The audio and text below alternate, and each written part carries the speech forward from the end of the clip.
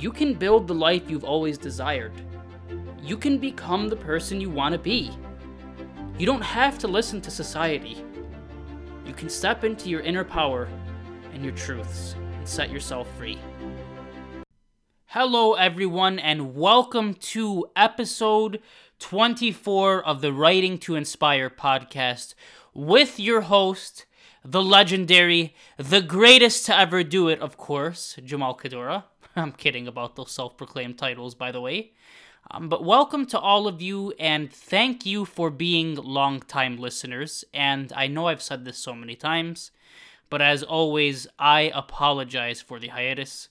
And I promise, going forward, I am going to be making episodes so much more frequently. And I've made it a focal point. I want to at least record weekly. So don't hold me to it. Maybe even sometimes more. I love what I do on here, and I definitely want to maximize this and really bring you guys some awesome, enlivening, and eye-opening content. That's my goal. Now, I know the new year is upon us. I know so many people have probably set goals, and they're looking to achieve them. They're looking to grow, flourish, and prosper in this upcoming year, God willing. And of course, I begin in the name of God, the most beneficent and the most merciful. And I hope that He guides all of us and showers us in His blessings and peace. Amen. So I do life coaching. For those of you who do not know that, I offer one-on-one life coaching sessions to clients who are looking to heal, move on, grow, and transform their lives. Of course, with the goal to find the marriage and love that they're desiring. And a very common topic has been what-ifs, right? Jamal, what if I would have said this? Jamal, what if I wouldn't have done that? What if I would have just given some more effort in this regard? What if I would have bit my tongue because I knew if I expressed my deepest thoughts, I'd push he or she away? And you should always be able to express yourself. It's a side note. But I hear this a lot. People often entertain the what-ifs to their own psychological peril. They will ruminate over these possibilities all hours of the night and feel consumed and crippled to the point where it is hard to function daily and to prioritize themselves and their needs. And I understand. I know how difficult it is to feel like you're to blame. I'm someone who's suffered with a lot of guilt in my life. I have a great guilt complex. I'm not even talking about romantically. I mean, if something goes wrong in my family or with close friends or with anyone, I feel responsible. So I can understand what a crushing feeling it is. And just how easy it is to despair, to feel lost, and to constantly reflect on why I said something. Why I had an emotional outburst.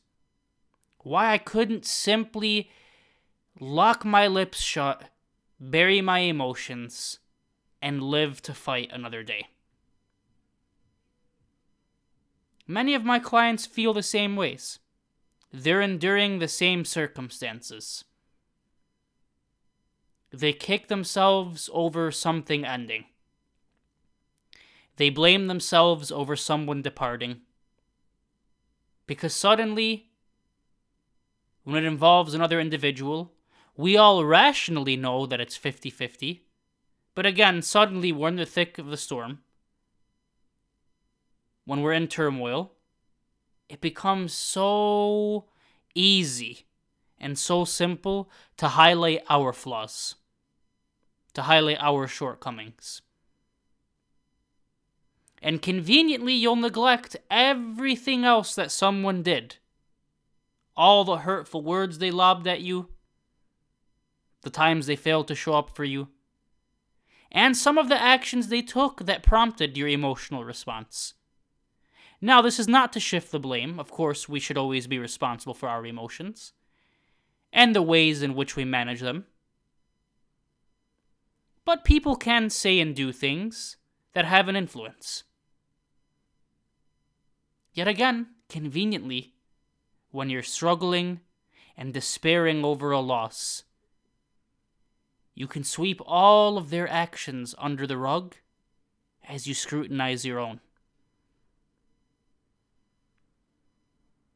Magically, all of the things they've done and said that broke your heart constantly and borderline ripped your soul out are forgotten, temporarily suspended, left to hang on the cliff between reality and oblivion. It's that simple, huh? It's that easy to carry on and bear the burdens of blame ourselves, right? But I want to break you out of that mold. Just like I advocate for my clients to dispel such notions. It's okay to have messed up. And I really want you to internalize that. It's okay to have messed up. You're human. You're imperfect, flawed, and mistake-ridden. And that's fine. That's a part of this journey. God didn't create any of us to be perfect. We are sinners. We are flawed creatures. And that's why God is the most merciful. It's definitely emphasized within the Islamic tradition. Side note. So why do we have a hard time? Or why do you, the listener, I'm talking to you right now, wherever you are. Maybe by the time my voice reaches you, you're driving on a rainy road with tears streaming down your face. Or maybe you're laying in bed with your head spinning. Or maybe you're on your lunch break right now, toiling after a long day, looking for some form of solace. And I pray that God wields me as an instrument to grant you that peace and serenity. I pray that my voice is able to liberate you. Why do you, the listener, feel the need to be perfect? And why do you feel the need to entertain all of these what-ifs? And in the spirit of a new year, where everyone lobbies for self-improvement and pledges to let go of the past, why start out your year with these nagging, pestering, pointless what-ifs? And again, that might sound harsh to some people, might sound rather callous or cruel of me, but think about it for a moment. The past is done. And you can't change what you did or said, nor can you change or control what someone else did or said. It's not going to alter your reality if you sit and worry and contemplate and ruminate over these topics. Right now, you're here. It's time to be present with yourself. You said what you said. You did what you did. You made whatever mistake it is that you made. And that's okay. You're human. You're bound to make them. And mistakes are often the best teachers in life. So make peace with that, while understanding and reminding yourself that what-ifs are pointless. They exist in a realm that you're not in. You can't change the past, but you can focus on the present. It's so counterproductive to focus on the what-ifs because it deprives you of your focus and it distracts you from growing. What's more productive? Think about this. Constantly wondering about what you could have said or done and how it would have played out, or accepting what it is, refocusing and redefining yourself and your life through the lessons that you've learned and applied. And the best part is, had you not said or did whatever it is that you said or did, you can't even guarantee that your marriage would have stayed together. Because those underlying problems would have still been prevalent. But you're blaming yourself most of the time, and I know this is very applicable to many of you, and it's definitely very prevalent with my clients. You're blaming yourself for simply expressing your feelings. You have the right to express your feelings to a friend, to a spouse, to a coworker or your boss or whoever it is. You have a right to vocalize displeasure or frustrations. But you feel the need to suppress your feelings, to stifle your words and self-sacrifice so that people will stick around. So that you won't have to deal with the pain of abandonment. But ironically, and this is what's often lost in translation, you're abandoning yourself.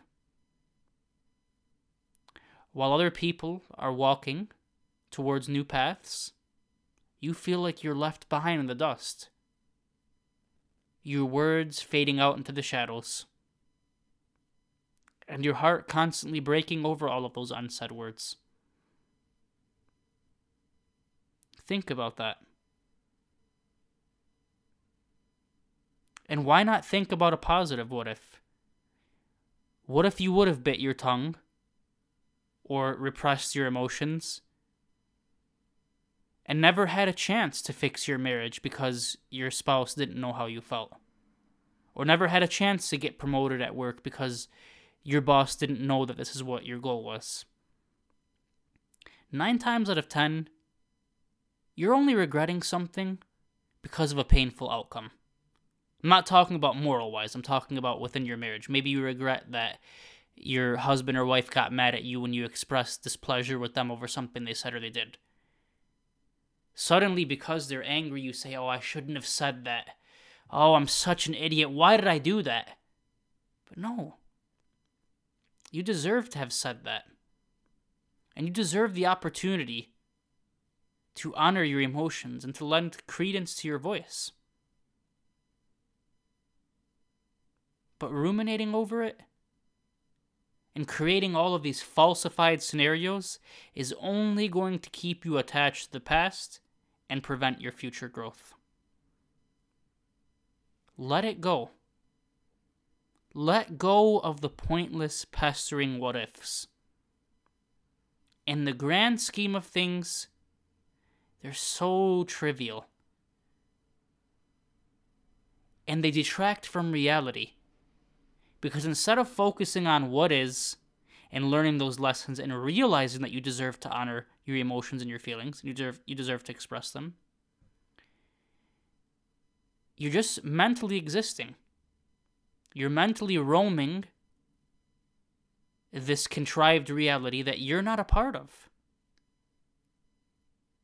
You're focusing on a situation that's not present, that's not real. And you're kicking yourself when your focus should be on growing. I deal with that a lot with some of my best clients. And I understand. It's very, very difficult to acknowledge a shortcoming or a mistake. But how many times have people wronged you and you were able to forgive and let it go? Or maybe you weren't. But that's just a part of life. But it makes no sense to waste your God-given precious time on something you can't change and on something that you can't even guarantee would have went differently had you acted differently. But you can focus on the future and you can learn from these mistakes. Not saying that, all what-ifs were accompanied by mistakes. No, but if you did mess up, you can learn from it. And if somebody simply ended a marriage or departed from you because of your emotionality, well, why even entertain a what if? What you should do is entertain a what is. And you know what that means?